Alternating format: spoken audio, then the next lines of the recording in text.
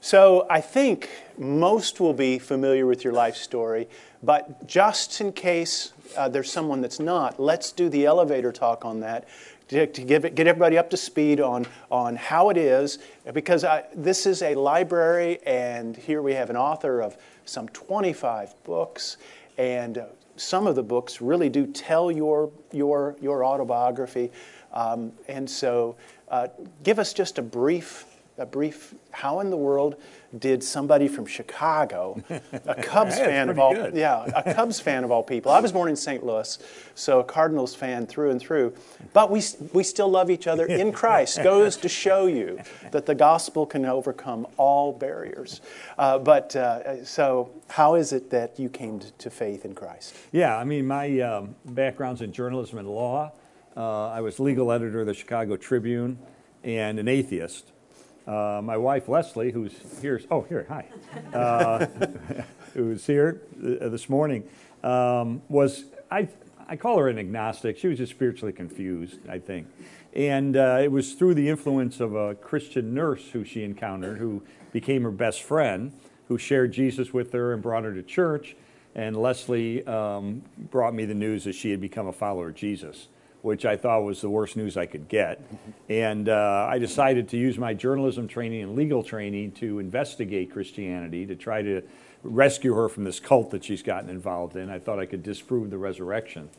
And so I spent 2 years of my life researching various issues involving the historical evidence for the faith, especially the resurrection, until November the 8th of 1981, when I concluded that in light of this avalanche of evidence that I encountered, it would take more faith to maintain my atheism than to become a Christian. And that's when the scales kind of tipped. And that's when I repented of my sin, received forgiveness through Christ, and my life, like hers, began to change. I stayed in journalism for a number of years, and then felt calling to full-time ministry in a church, and left to do that at a 60% pay cut, and have enjoyed being part of church ministry now for a number of years, and now we write and travel and speak and have a new center for evangelism and applied apologetics at Colorado Christian University.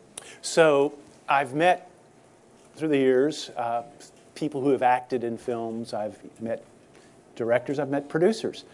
You're the first person I've ever met that there's been a movie made about his life. Yeah. What is the name of the movie? The Case for Christ. And it's on Netflix if y'all have Netflix. It's free on Netflix. So. Well, Penny and I, when it came out in theaters, we actually put down cash and went to go see it. Awesome. And it was a great movie. I mean, I really enjoyed everything, on a number of levels. I enjoyed I enjoyed the story. I enjoyed the production values. I just thought it was very well done.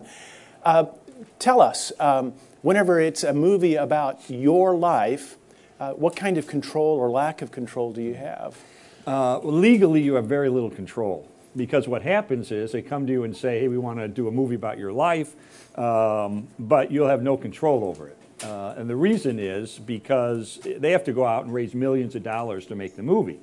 If I had the control at the end, they make this entire movie, and at the end I say, nah, I don't like it, can't use it. Now all these people have lost millions of dollars, so they can't give you veto power. But having been trained at Yale Law School, I knew a few things to put into the contract. One of the things I put into the contract was that I got to choose a screenwriter. And I have a friend who's written 17 movies, but he's also a very good friend. I knew he would protect our story. And so Brian Bird wrote the screenplay, and we consulted with him extensively. We worked with the actors and actresses before the filming. We were on the set for much of the filming. And so we were able to shape it largely. And really, it's about 80 to 85% accurate. Yeah, very high for a based on true story movie. As you say, most of them are tangentially related to what really happened. Ours is, there are scenes that are literally word for word what happened, and which is why Leslie cries every time she sees it. In fact, I remember before they released the movie, they sent us a link so we could watch it online. And so I came home one day, and Leslie was watching the movie. I said, "Are you watching the movie again?" She said, "Yeah." I said, "How many times have you seen it?" What was it, like 15? At that point, about 13. 13 times. 13 I said, times. "Why do you keep watching it?" She said, "I'm trying to get cried out so that when I see it in public, I won't cry." And then we saw it in public, and we both cried. Yeah. Because it's tough. There are things in the movie I'm not proud of because it does tell my story of my pre-Christian life, and I was a hard-drinking, narcissistic, self-absorbed jerk. And so it's not comfortable watching that kind of thing. But we're thrilled with the impact. We talk about how do we take what we learn in theology and what we learn in seminary and use it to reach people for Christ. Well, we've got to use new technology. We've got to use the internet. We've got to use film. Film is the language of young people. Cinema is the language of the millennials and Generation Z. So we ought to be using film effectively to reach people. And the gospel is in the movie. It went all around the planet. In New Zealand, a church rented a movie theater and showed it, and 22 people came to faith. I met a pastor at a conference I was at in Des Moines a few weeks ago, and he said, "My personal ministry, when I meet someone who's not a Christian, I invite them over to my house to watch the movie with me." And I said, "Oh, that's awesome." I said, "What's the response been?" And he said, "Well, 27 people have come to faith." So, Amen. it's and the funny thing, too, is in France, which is really a post-Christian culture, in Grenoble, it was in the movie theaters for like 9 weeks. And I got an email from a guy in Grenoble, and he said, "We don't know what's happening. There's no money behind it. There's no money to promote it. People just keep coming to this movie." And I think it was just God using it for his purposes. And so you never know. And so I'm enthused about finding new ways to communicate the gospel in a world where people may not pick up a 300-page book. So now my imagination. So in France, does it have subtitles, or do you speak with a French accent, or how did they? Yeah, that's a good. I think they subtitled it. Okay. Now we did a documentary on the Case for Christ back in 2004. That's been on national television many times. And what's interesting about that is there was a wealthy Christian who paid to have it translated into and dubbed into Chinese. And he had 1 million copies of the DVD made, and we smuggled them into China through Hong Kong. And so if you watch that one, I'm speaking Chinese, which is pretty awesome. Your Chinese not so good. Yeah. Yeah. Well, that's a helpful helpful insight, because when we see movies that sometimes they'll say inspired by true events, right. or based on true events. Or the Coen brothers, they'll go ahead and just make a joke out of it. They'll say a true story when obviously everything about it's fiction. Yeah. But you're saying it very, very close. Very close. And because what they do, you're taking a 2-year period of our life, which is my 2-year investigation, and shrinking it down to 90 minutes. So to do that, to tell the story, you have to use composite characters. You have to time shift some things. So given those cinematic realities, it's extremely accurate. So let's, speaking of shifting, let's shift gears just a little bit. This is a library talk. You are a prolific writer and author. I think I counted 24 or 25 books that you have. It's like 43. Okay. Well, okay. That includes curricula. Then you need to. Okay. You need to update your Wikipedia I had page, to do it because there's a lot of stuff there. Wikipedia is so funny. First time I had a Wikipedia page, I read the entry. I don't know who did it. Yeah. I read the entry. There were 4 errors in the first sentence. Well, that should tell us something. Yeah. I mean, I was really stunned how inaccurate it was. But what happened was I was a professor of Christian thought at Houston Baptist University for a while, and they said you have to do a CV. And I hadn't done a CV in years, so here I am. So I had to list all my books. So I'm checking. And I told Leslie, I said, no wonder I'm exhausted. I've written 43 books. I had no idea. I would just say more than 20. But actually, some are ancillary. So you'll do a book like The Case for Christ, and then you do an excerpt called The Case for Easter, and add some new things and make it an inexpensive giveaway book. So it's some of them are kind of cheating. Okay. Well, you, everyone in this room, just about everyone in this room, is required or involved in some type of writing enterprise as students. And so I would really like to pick your brains and find out what your habits are concerning the writing projects. Yeah. If you don't mind me asking a few things Sure. about that. Your degrees are in journalism and law. Yeah. At what age did you realize I want to be a writer? I was in kindergarten. My dad used to read the Chicago Tribune every morning, and then he'd come home on the train reading the Chicago Daily News. And so I was exposed and watching him. He was he loved newspapers. In fact, he was the sports editor of the Daily Northwestern when he was at law school, at Northwestern Law School. And so he had kind of an affinity there. And so I watched that and thought, that's what I want to do. So I actually wrote some little books when I was like in first and second grade. I had a friend who would illustrate them, and I did about half a dozen of these little books. And then I started my own newspaper when I was 12 years old. And I had a printing press in my basement. And it was a weekly paper, and I would interview the police chief. It was in a suburb of Chicago, Arlington Heights.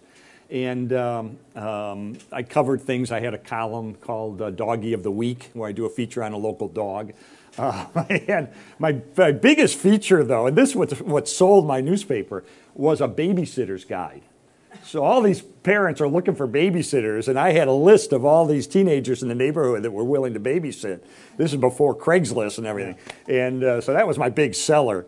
And we sold advertising. I made some money at it. And how old are you at this time? I was between 12 and 14. Okay. Is when I did about 2 years. All right. And Huntley Brinkley, which was the old NBC I remember that. Broadcast of news, did a feature on us on the newspaper, and so we got some notoriety on it. But it was I loved newspapers. I had printer's ink in my blood. And then when I went to high school, I started working newspapers in the summer. So I actually moved away from home at age 16, and I lived in a boarding house, and I worked in a county seat newspaper, a daily paper in Woodstock, Illinois. Covered everything, and did that for 3 summers, even before I went away to journalism school. So I just love the action. I love the challenge of creating, literature on the fly, of writing things on deadline, and so I just find now that was back in the days when newspapers mattered. Yeah. Nobody cares about newspapers anymore. So literature done in a hurry. Yeah, Okay. exactly. All right. Yeah. So what kind of deadlines, what kind of obligations, how many words, how often did you have to write? Well, when I was at Chicago Tribune, I went to Yale Law School on a Ford Foundation fellowship and came back to the Tribune as legal editor. But before I did that, I covered federal court and criminal court, not the same time, at different times for the Tribune. So back then, we had 6 deadlines a day. So my first deadline was at 12:30 in the afternoon. Then I had another one at 1:30, another one at 3 o'clock. And then I had another one at 9 o'clock that evening, and then there were overnight deadlines. Of course, you didn't work on all of them. So I would cover, let's say I'm covering a trial, a crime syndicate trial or a political corruption trial. You'd have to leave the courtroom at the lunch break, quick write your story for the 12:30 edition, and then if you had a chance, you could update it for the 1:30 edition and then for the 3 o'clock edition. But then your main deadline's for 9 o'clock at night, which would be your polished one. And most people, that's the one they got in the morning. But they also had updates of that at 1 in the morning, at 2 in the morning, and so forth. So it was a continual process. And so I learned to respond to deadlines, which is a good thing and a bad thing. Okay. The good part of it is it requires you to be productive. The bad part of it is it's like Pavlov's dog. When there's a deadline, you're productive. When there's not so much. Well, that brings up, that's a good segue to the experience, I would say, for many of our students in that, okay, how do I develop the discipline of being a productive writer where I don't have the deadline breathing down my neck? Because, I guess what I'm asking is, how did those particular disciplines and skills transfer over from being a journalist to being an author of books? Well, they translated over in the sense that now that I have a 4-book contract, for instance, right now with HarperCollins, and I'm on the 3rd book of that contract. And I have a deadline. My deadline is June 30th of next year for my next book. So I have to pace myself. My ministry in my book writing is that I'm not a scholar, but I'm a bridge between scholars and everyday folks. And that's where God uses my journalism training. So what I do is I go out and I interview scholars. And I ask them the tough questions I had when I was a skeptic. And I try to see if they can give answers to satisfy people. And then I create this narrative about that experience. Mm-hmm. So like in the Case for Christ, I interviewed 13 scholars with PhDs from Brandeis and Cambridge and Yale and major universities. And trying to put the cookies on the bottom shelf, as they say. In other words, to write their stuff and their interview in a way that the average person can understand it. So that's how, so for me, in this new book, for instance, I'm working on, there'll be probably 14 chapters, 12 to 14 chapters. And I've got a deadline, so I've got to pace myself. And I have to say, okay, so far I've done 4 interviews, so I'm a little behind. But I have another one scheduled in a couple of weeks. And, for each of my interviews, I've got to read at least 10 books because I've got to read all the writings of the person, the main writings of the person I'm interviewing, as well as books attacking that person in contrary positions, so I understand the whole scope of the issues. And then I have to create a set of questions. So there's a lot of preliminary stuff before I do an interview. So I try to pace it so that I'll finish up in time for the deadline. Now, the ugly truth of publishing is that over 90% of authors miss their deadline. Mm-hmm. So it's standard to miss your deadline. Everybody expects you to miss your deadline. I just try to miss it less than other people. But I don't think I've ever made it. Have I ever made a deadline? No, I haven't made a deadline. But I'm close. I'm fairly close. Yeah. So this is like horseshoes. Yeah, that's right. Yeah, horseshoes and hand grenades. Those are 2 things that just need to be close. Yeah. So. The problem, though, you hit on, which is the deadline thing. The challenge is setting the internal deadlines to meet the big deadline. Well, can we go ahead and talk, because what you're describing, what I hear is somebody who is very much on a marathon rather than a sprint. Yes. And you talk about pacing yourself, June of next year. So how do you, in other words, how does Lee Strobel organize his day and his week so that he gets X number of words written or X number of pages? Tell us how does that discipline work? To me, the book writing process isn't really a marathon as much. You use the word sprint and marathon. To me, it's a series of sprints. Okay. Because I try to break the book up. The average book is 8 to 12 chapters. That's the average book. And how many words would that end up being? 60,000 and up. Okay. Most of my books are about 100,000, 110,000. But your contract says 60,000, so that you can get by on that. But generally, my books are about 100,000. But I don't think in terms of words or word count. I think in terms of the sprints. So if I've got 12 chapters, I have 12 sprints. And what do I have to do for each of those sprints? I've got to come up with the topic. I've got to identify the scholar I want to interview. That's a big process. Who's the best person? I have to approach them and sell them on the idea of allowing me to do it. I pay them because I think it's only fair. I'm using their expertise. I have to then read their books and read the opposing books. I've got to formulate the questions. I have to travel to where they are. I tape record the interviews. I use a wonderful website. If you're doing research, you ought to know about this website. It's called rev.com, R-E-V.com. And they have a transcript service.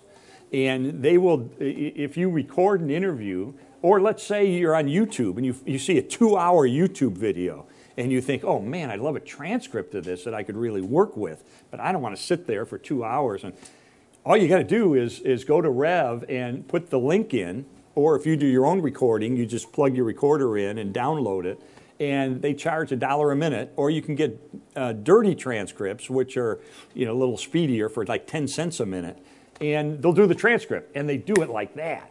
Used to take me days Yeah. to do a transcript, days, and I hated it. Now, I just did one the other day. I interviewed Dr. Chad Meister, a philosopher at, I know Chad. I know Chad. Great guy. He was a volunteer in my ministry when he started out. And so that interview was about 3 hours long, and I plugged it into Rev, and they had the transcript within about 4 hours. It's fantastic. You've just changed their lives. Yeah, I mean, I tell you, it saved you all this time. And the new service, the 10 cent, which is a little dirtier version, golly, that's cheap. Yeah. I use a dollar thing because I need it real accurate. But so anyway, so I see it as a series of sprints, and I tell people are going to do a book, for instance, or a huge project like a doctoral dissertation. If you think about it as being a 100,000-word project, you're going to freak yourself out, you know. They freak out on a 3,000-word paper. Yeah. Think about them shorter bites, shorter sprints to achieve that. Now, my problem is, you asked about my schedule and so forth. My problem, back to the deadline thing, is I have very sloppy work habits. And the reason is I'm deadline driven. Mm-hmm. So if my deadline is approaching, I'm working 24/7. I'm up in the middle of the night, I'm working constantly. But like right now, June of next year, okay.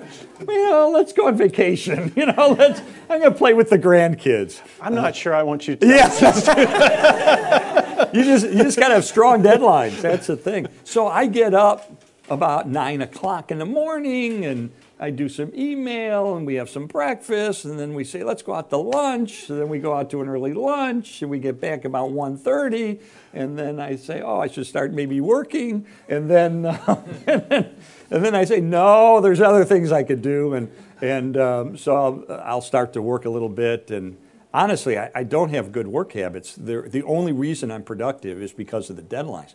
I have a friend named Bill Butterworth. He was voted and received the honor as the #1 public speaker in America. So he's a humorist, but he's also a theologian in his own right, mm-hmm. and is a terrific speaker, does a lot of churches, and fantastic. Anyway, he writes books as a ghostwriter. And so a person who wants to do a book but isn't a writer will hire him to do the book for them and to interview him. But he's so disciplined. He gets up first thing in the morning.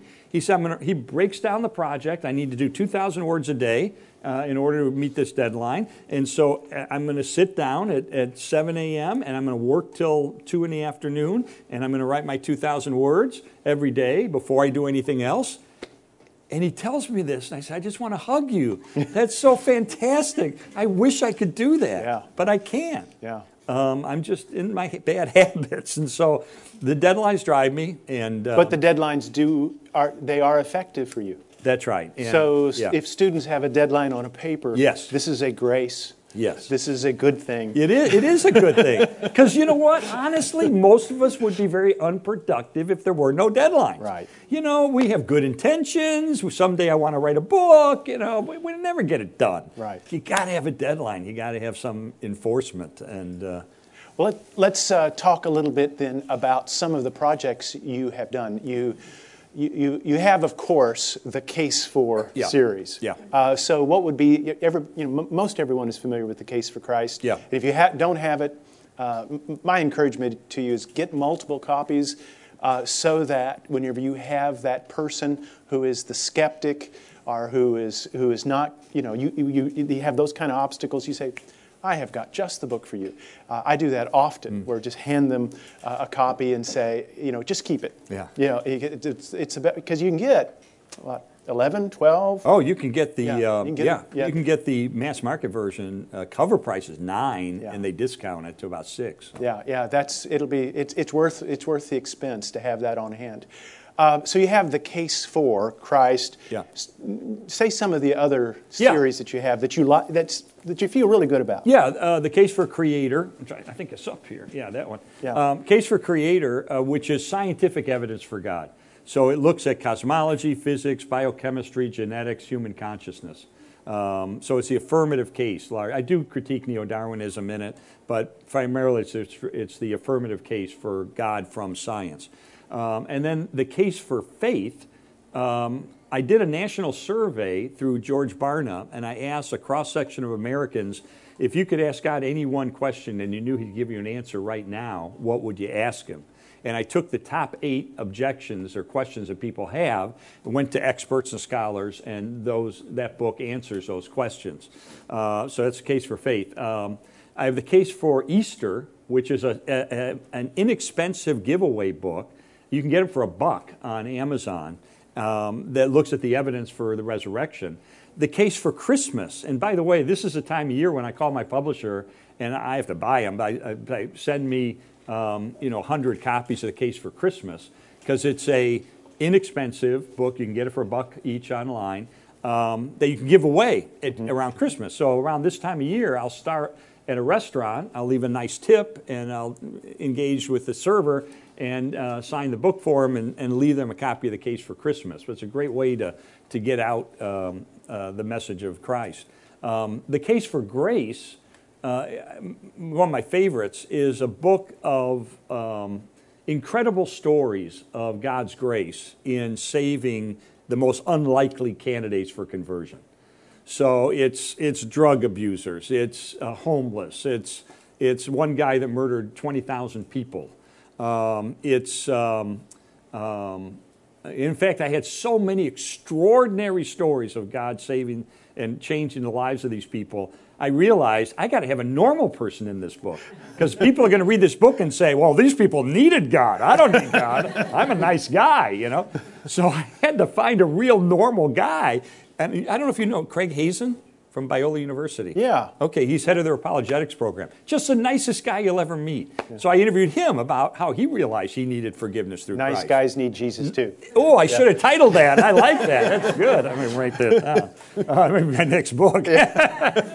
So that's the Case for Grace. My new book is The Case for Miracles, which, I believe in the miracle of the resurrection, which brought me to faith.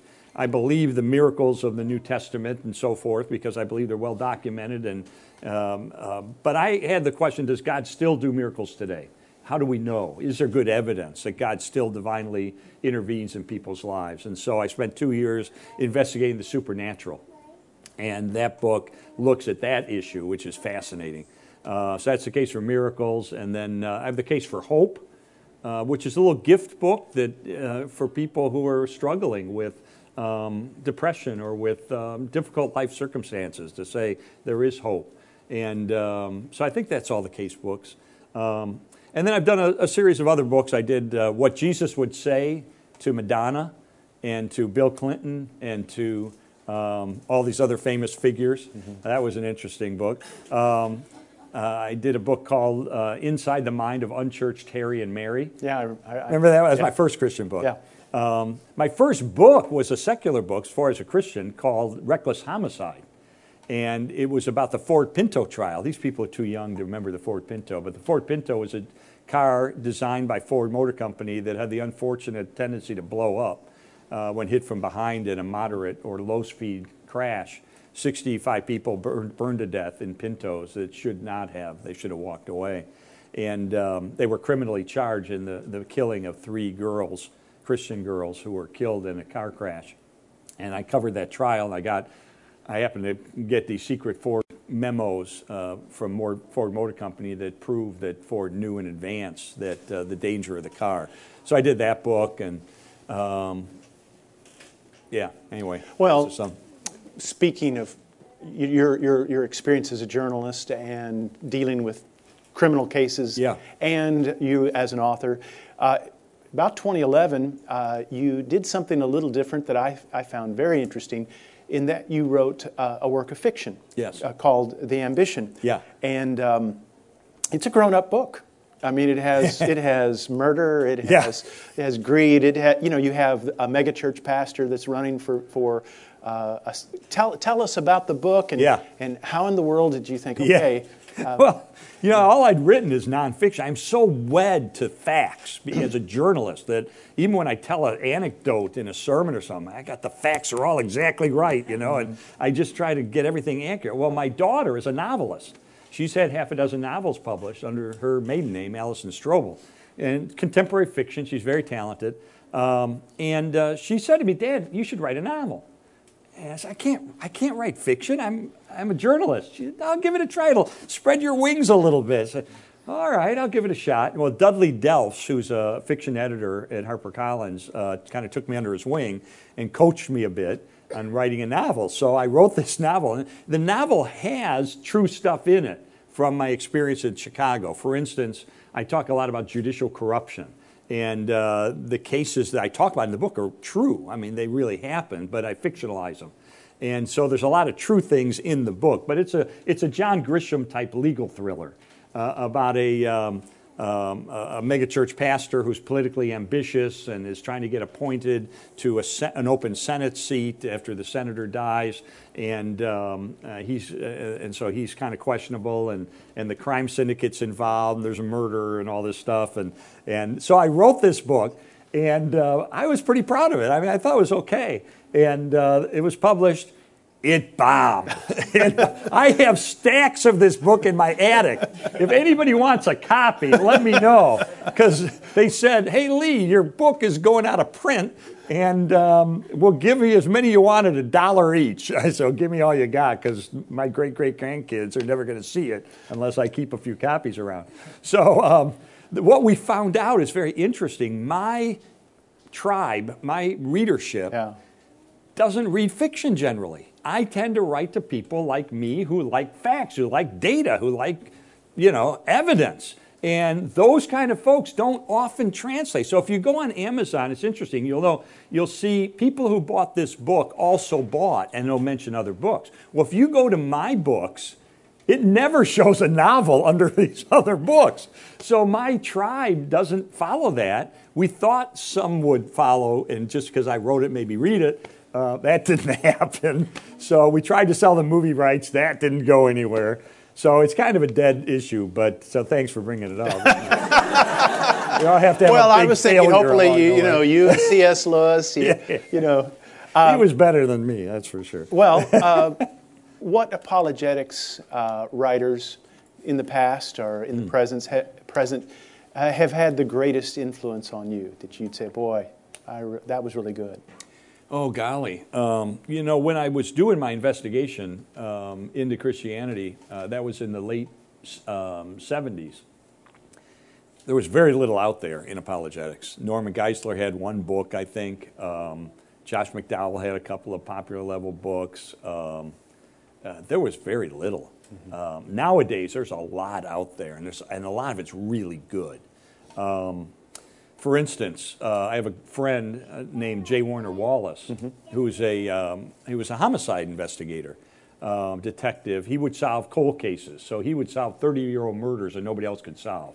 He's been on Dateline so often they call him the evidence whisperer, and so he solved. So he was an atheist like I was, but he uses detective skills to investigate the New Testament to try to determine is it trustworthy, and spent a couple years doing that and coming to faith and getting a degree in apologetics, and now he writes and speaks and still does the homicide investigations too. They call it cold case Christianity? Cold case Christianity. I ended up writing the foreword to it, and it's terrific. Just a different take, just a different approach. My friend, late friend, Nabil Qureshi, who was a Muslim turned Christian. He was a medical doctor. He was challenged to investigate Christianity. He did. And became an incredible evangelist to the Islamic community. And he wrote a book called Seeking Allah, Finding Jesus. And I remember he sent it, he said, would you write the foreword? And I said, sure. So he sent me the manuscript. And I remember one night I'm reading, it was late at night, and I'm reading the first part of the book. And I said, this is fantastic. And I called him up, I said, where did you learn to write? I mean, it is a remarkably well-written book, and the content is fantastic. And so when I meet people who are from that background, who are Muslim, and that's the first book I recommend to them. It's really, really, really good. And then, golly, there's Mark Mittelberg, who's been my ministry associate now. We've been best friends and buddies since 1987. And we've done a bunch of books together. including a new devotional called the Case for Christ Devotional, which is a 180-day devotional based on apologetics. So we do a lot of stuff together. His stuff is terrific. You talk about putting cookies on the bottom shelf. He is probably the best person I've ever encountered to communicate complex theological truths and apologetics arguments into everyday language. He's just phenomenal at it. He has a degree in philosophy of religion from Trinity. And so his stuff is terrific to give away and so forth. So there's a lot of good stuff out there. Of course, C.S. Lewis, everybody, he's a beginning point and an end point for a lot of people.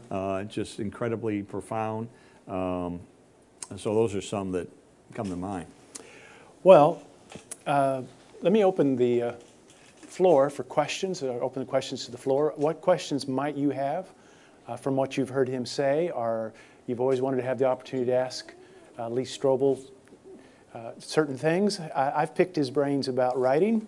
What questions do you have? Yes? I have one. You mentioned how you stayed in journalism for quite a while after Yeah. you became a Christian. Did you notice any changes in how you did your journalism? Oh, that's a good question. Do That's I a need to great repeat question. the question? Yeah. We're recording. So Yeah. what she asked is that how did coming to faith change the way you did journalism, or did it? Yeah, that's a great question. I remember coming to faith on November the 8th of 81 and coming into work the following day and looking around the newsroom for the first time as a Christian. And we had 1,000 people in that newsroom that worked in that newsroom. You can imagine, that was back when newspapers were really, the happening place. And I looked around and I could identify 3 who were Christians that I was sure were. Now, there were probably some others, but there were only 3 that I was sure. It's not a profession that attracts a lot of Christians. And so the first thing that changed me was looking around and seeing how undiverse this newsroom is. We talk about racial diversity. We talk about a lot of different kinds of diversity. One kind we don't talk about is spiritual diversity. New York Times, actually, their senior editor did talk at one point and say we need to do a better job of getting religious diversity in our newsroom. And that opened my eyes for the first time and thought, we are a very homogenized group of people when it comes to faith. We're a bunch of skeptics. And yes, our profession tends to attract that, but we need to then counter that in some way. So that's the first thing that happened. The second thing is I became an editor shortly after that at a newspaper in Missouri. And so here I am, I'm a boss at a small newspaper. I have 44 employees in the newsroom. And I realized I need to run this as a Christian. And the first thing I did is I hired a religion writer, because I thought, more people go to church every weekend than go to every sporting event in America. And yet newspapers don't cover religion very much. So I hired a guy. Today, he happens to be the president of the American Bible Society. So he's grown quite a bit. So I noted I wanted to be able to cover that stream of news and cultural significance to the readership that had not previously been covered. We did some investigative reporting back then into some prison conditions, into something very controversial, because we were the home of the University of Missouri, and we did an expose of the basketball program. And we were not very popular in town, an expose of illegal money transactions and things. And so I got our team together and I said, look, we have to be incredibly fair. We have to be balanced. We have to tell both sides of the story. We can't get ahead of our skis. We've got to be honest. We've got to be. So I really tried to enforce a policy of honest reporting and real conscientious reporting to tell both sides of stories. I remember telling my staff, because they were 90%, well, except for the religion guy, they were all non-believers. And I said, if you write a story on a topic like abortion, when I read your story, I don't want to be able to tell if you are pro-life or pro-choice. I want to read that story and say, I have no idea where the writer of that story stands, because he really or she really tells both sides. And so I believed in the old, quote unquote, objectivity reporting. We can never be totally objective, but we need to strive for that. And so I told people, especially in these controversial issues where there are people of faith often look differently than the people who typically run newsrooms, we have to be able to write that in a way that a Baptist would read it and say, I don't know if that guy is pro-abortion or not.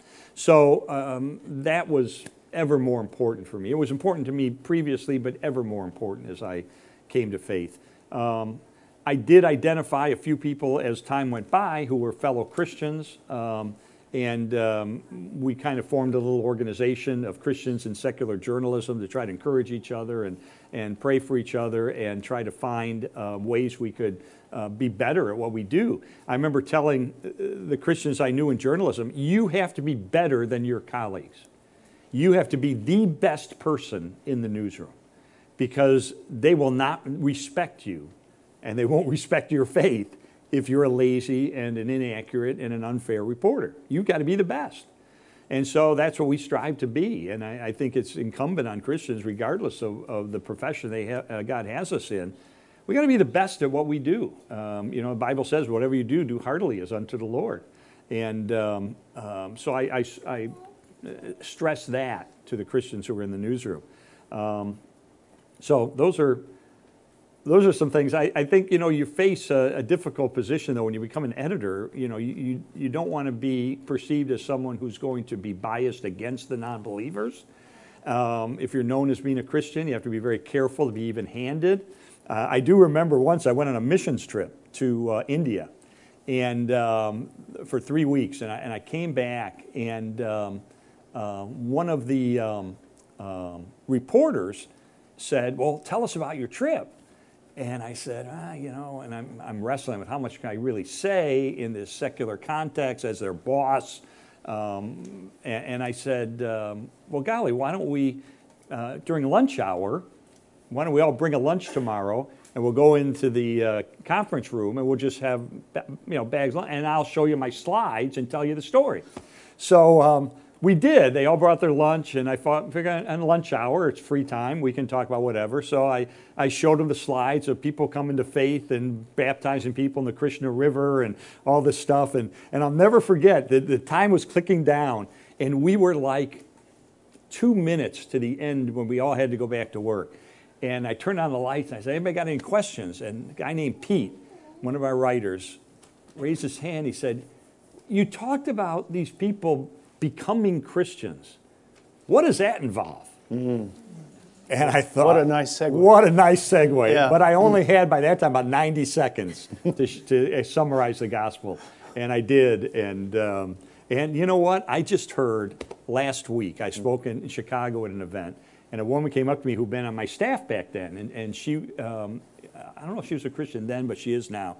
And she told me that one of the guys in that room, who was actually my equal at the paper, a guy who I never thought would come to faith, really a hard-bitten editor, has now given his life to Christ.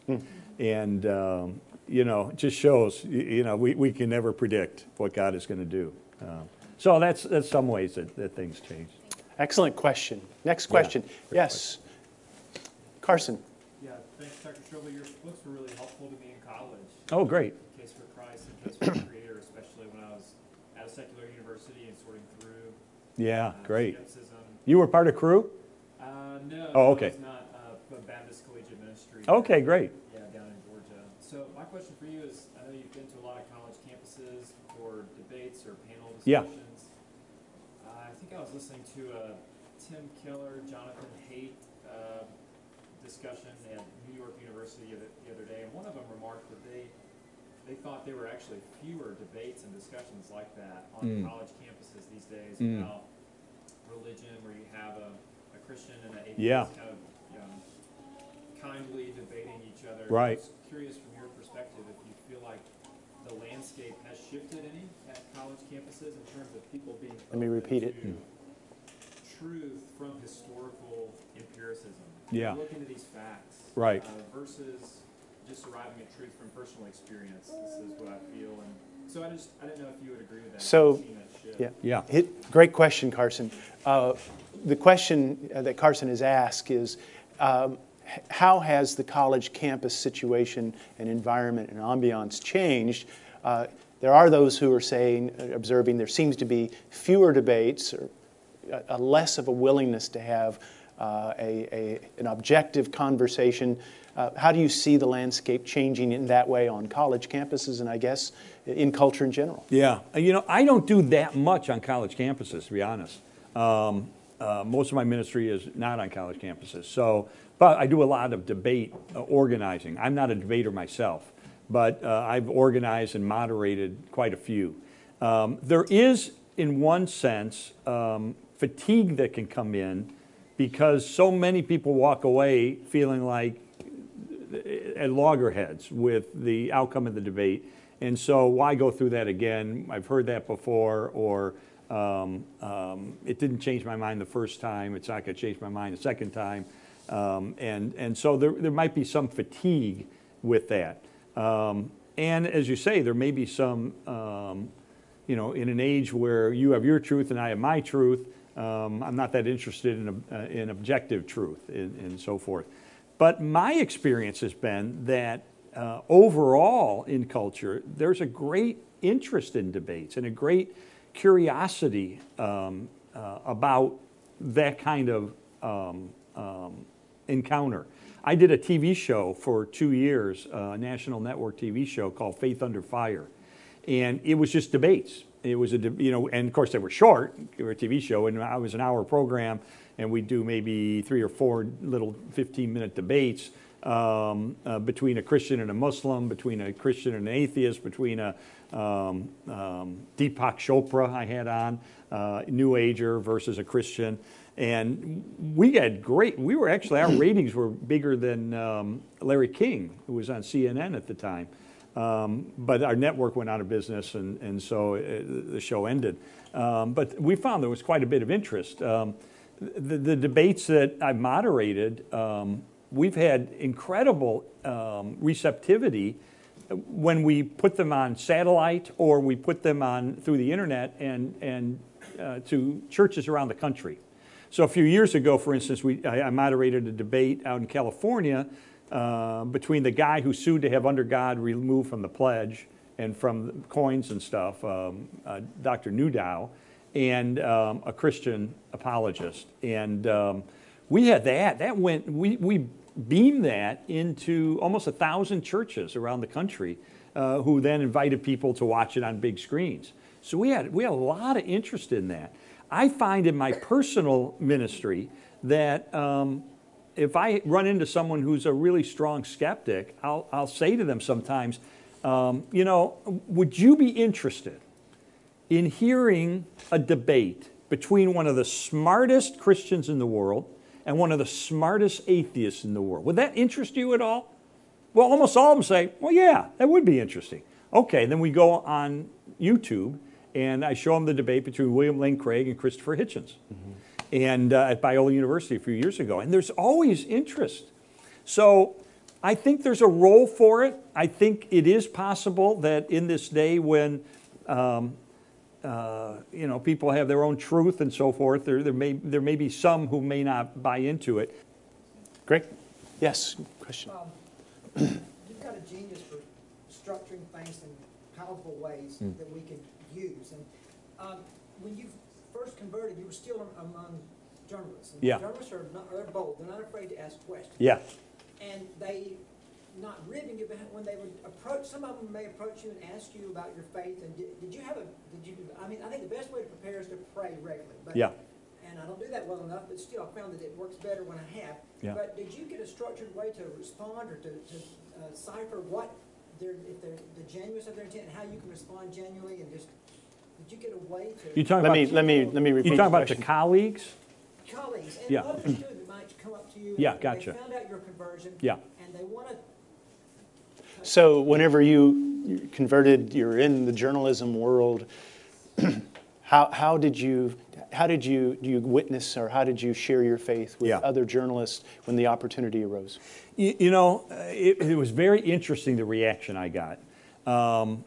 course, they would all say to me, yeah, that's great, good for you, you know. But then behind the scenes, I heard people comments like, Strobel's got Jesus now. You know, Strobel's gone crazy.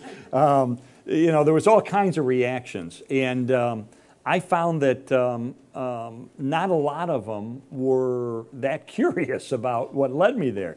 But some were. And I'll tell you the story where I was a new Christian and I had never really shared my faith before.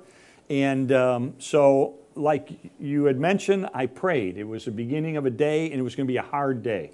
We had a lot of deadlines coming up. It was going to be, you know, you get a list every day as an editor of all the upcoming stuff that day. There's going to be a news conference on such and such. This trial is going to come to a verdict. You know what's basically going to come, and then other things will happen too. But I'm looking at the list, and I'm realizing it's going to be a bad day. It's going to be a busy day.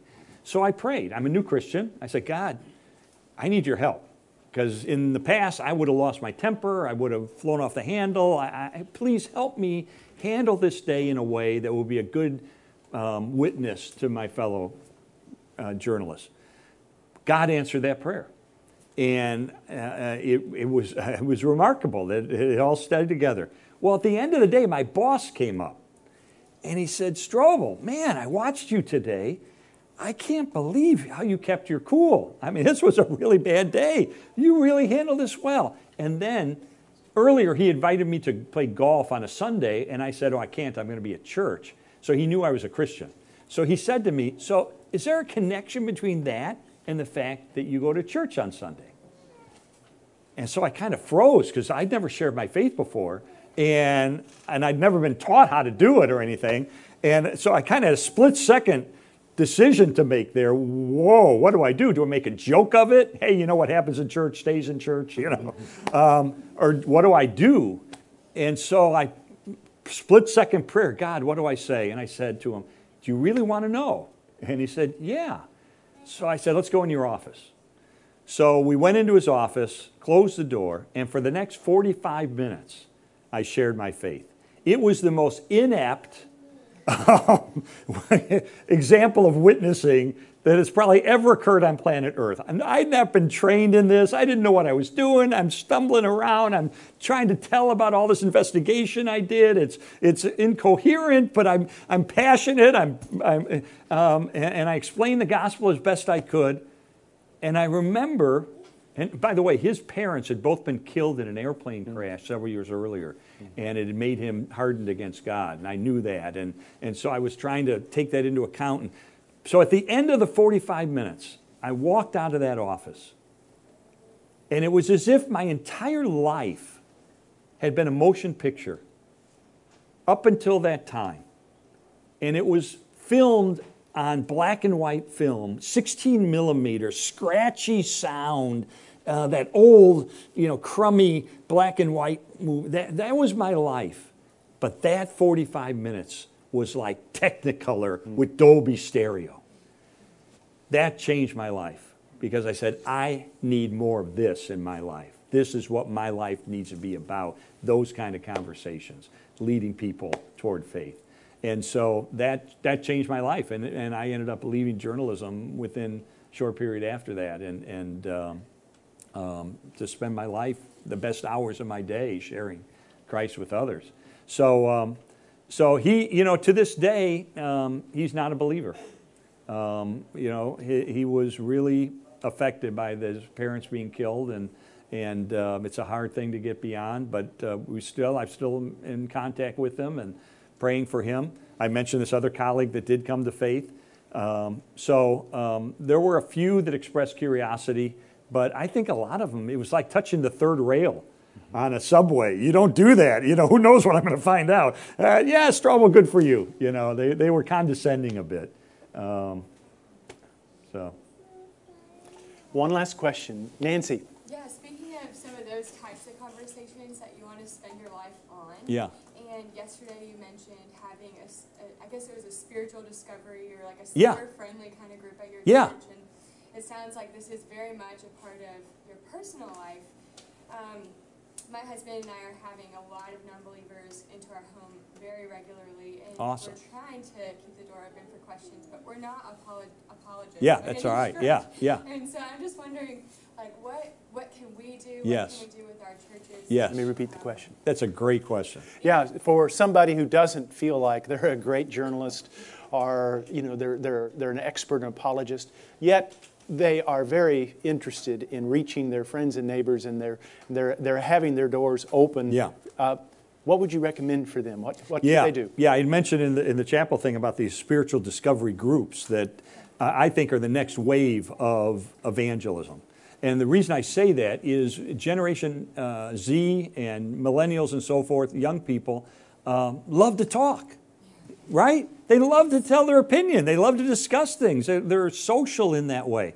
And so what we did at our church in Chicago is I hired a guy named Gary Poole who started doing these kind of spiritual discovery groups at Indiana University when he was a new Christian in a secular school. And he would invite his fellow students to come to talk about spiritual stuff.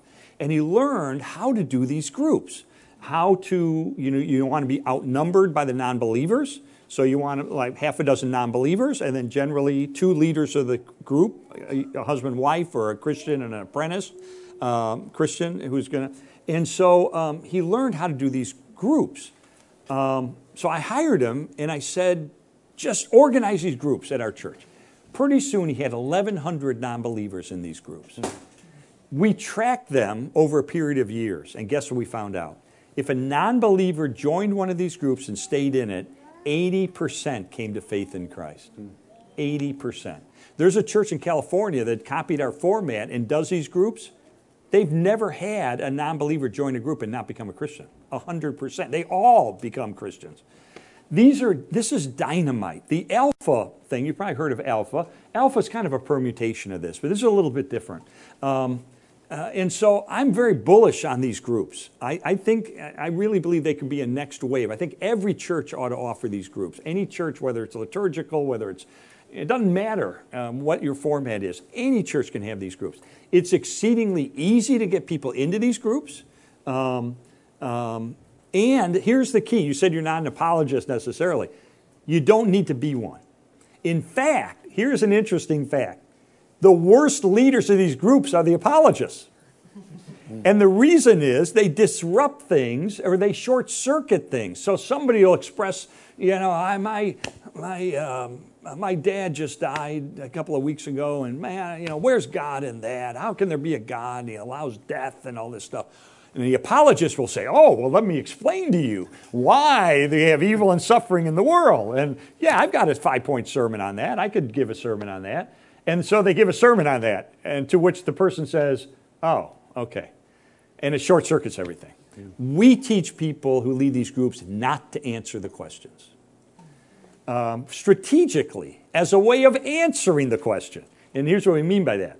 So if someone like that asks, why does a loving God allow pain and suffering in the world? Instead of giving an answer, we train them to ask a follow-up question. The follow-up question is, in light of all the possible questions in the universe, why is that the one you want to ask God? And then they get to the real personal side. Then they get to the fact that their father died or their wife has cancer or whatever it is. And now you can minister to them on a personal, emotional level.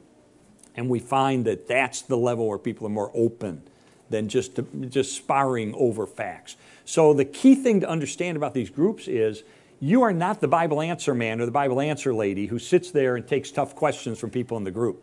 No, you're there to facilitate a discussion. And you listen to all kinds of heresy and wild stuff that these people say, and you bite your tongue and you let them talk, but you ask them questions. How do you know that's true? And where did you learn that? And it helps them diagnose the fact they don't really know what they believe. And then it opens your possibility for you to tell your story and how you came to faith and why you believe Christianity is true. I think these groups are absolutely dynamite. And so one of the things we're doing at our center in Colorado is trying to equip churches and pastors to spawn these groups in every church. If you want to learn how to do these groups, like for instance, how do you get people into groups? I said it's easy. And people say it can't be easy. No, it is really easy. I prevailed on Gary to write a book because I said, you got to help people do these groups. So he wrote a book. We call these groups spiritual discovery groups, but back then we call them seeker small groups. And so that's the name of the book, Seeker Small Groups. It is an A to Z guide on how you can do a group like this, or how you as a church leader can organize a ministry like this to have these groups. It's fantastic. Gary still consults with churches around the country in doing these groups. And I really think it's the future because it facilitates discussion that people really want to have. People are more interested in talking about God than we give them credit for. So that's, We think they're going to be standoffish. We think they're going to be hesitant. Get them talking. The biggest challenge of these groups is they're only an hour and 15 minutes. Every session is only an hour and 15 minutes, or it's strictly enforced. You can't shut people up. Once they start talking, you can't stop them. And these groups just become incredibly robust and exciting and fun. So anyway, I'm excited about that. I'm going to mention it tomorrow in chapel, but I think there's a lot of potential there for reaching people. so the book especially young is people. called, Seeker Small Groups. and it's by Gary Poole. Gary with 2 R's, Poole. I once was talking about these groups, and I said seeker small groups, and a woman came up to me later and she said, why are these groups secret? I said, no, not secret, seeker, like a spiritual seeker. Well, it's, on this book recommendation, we will have to close our conversation. What a delight it's been to get to hear from Pastor Strobel. Why don't you join me in showing our appreciation to him?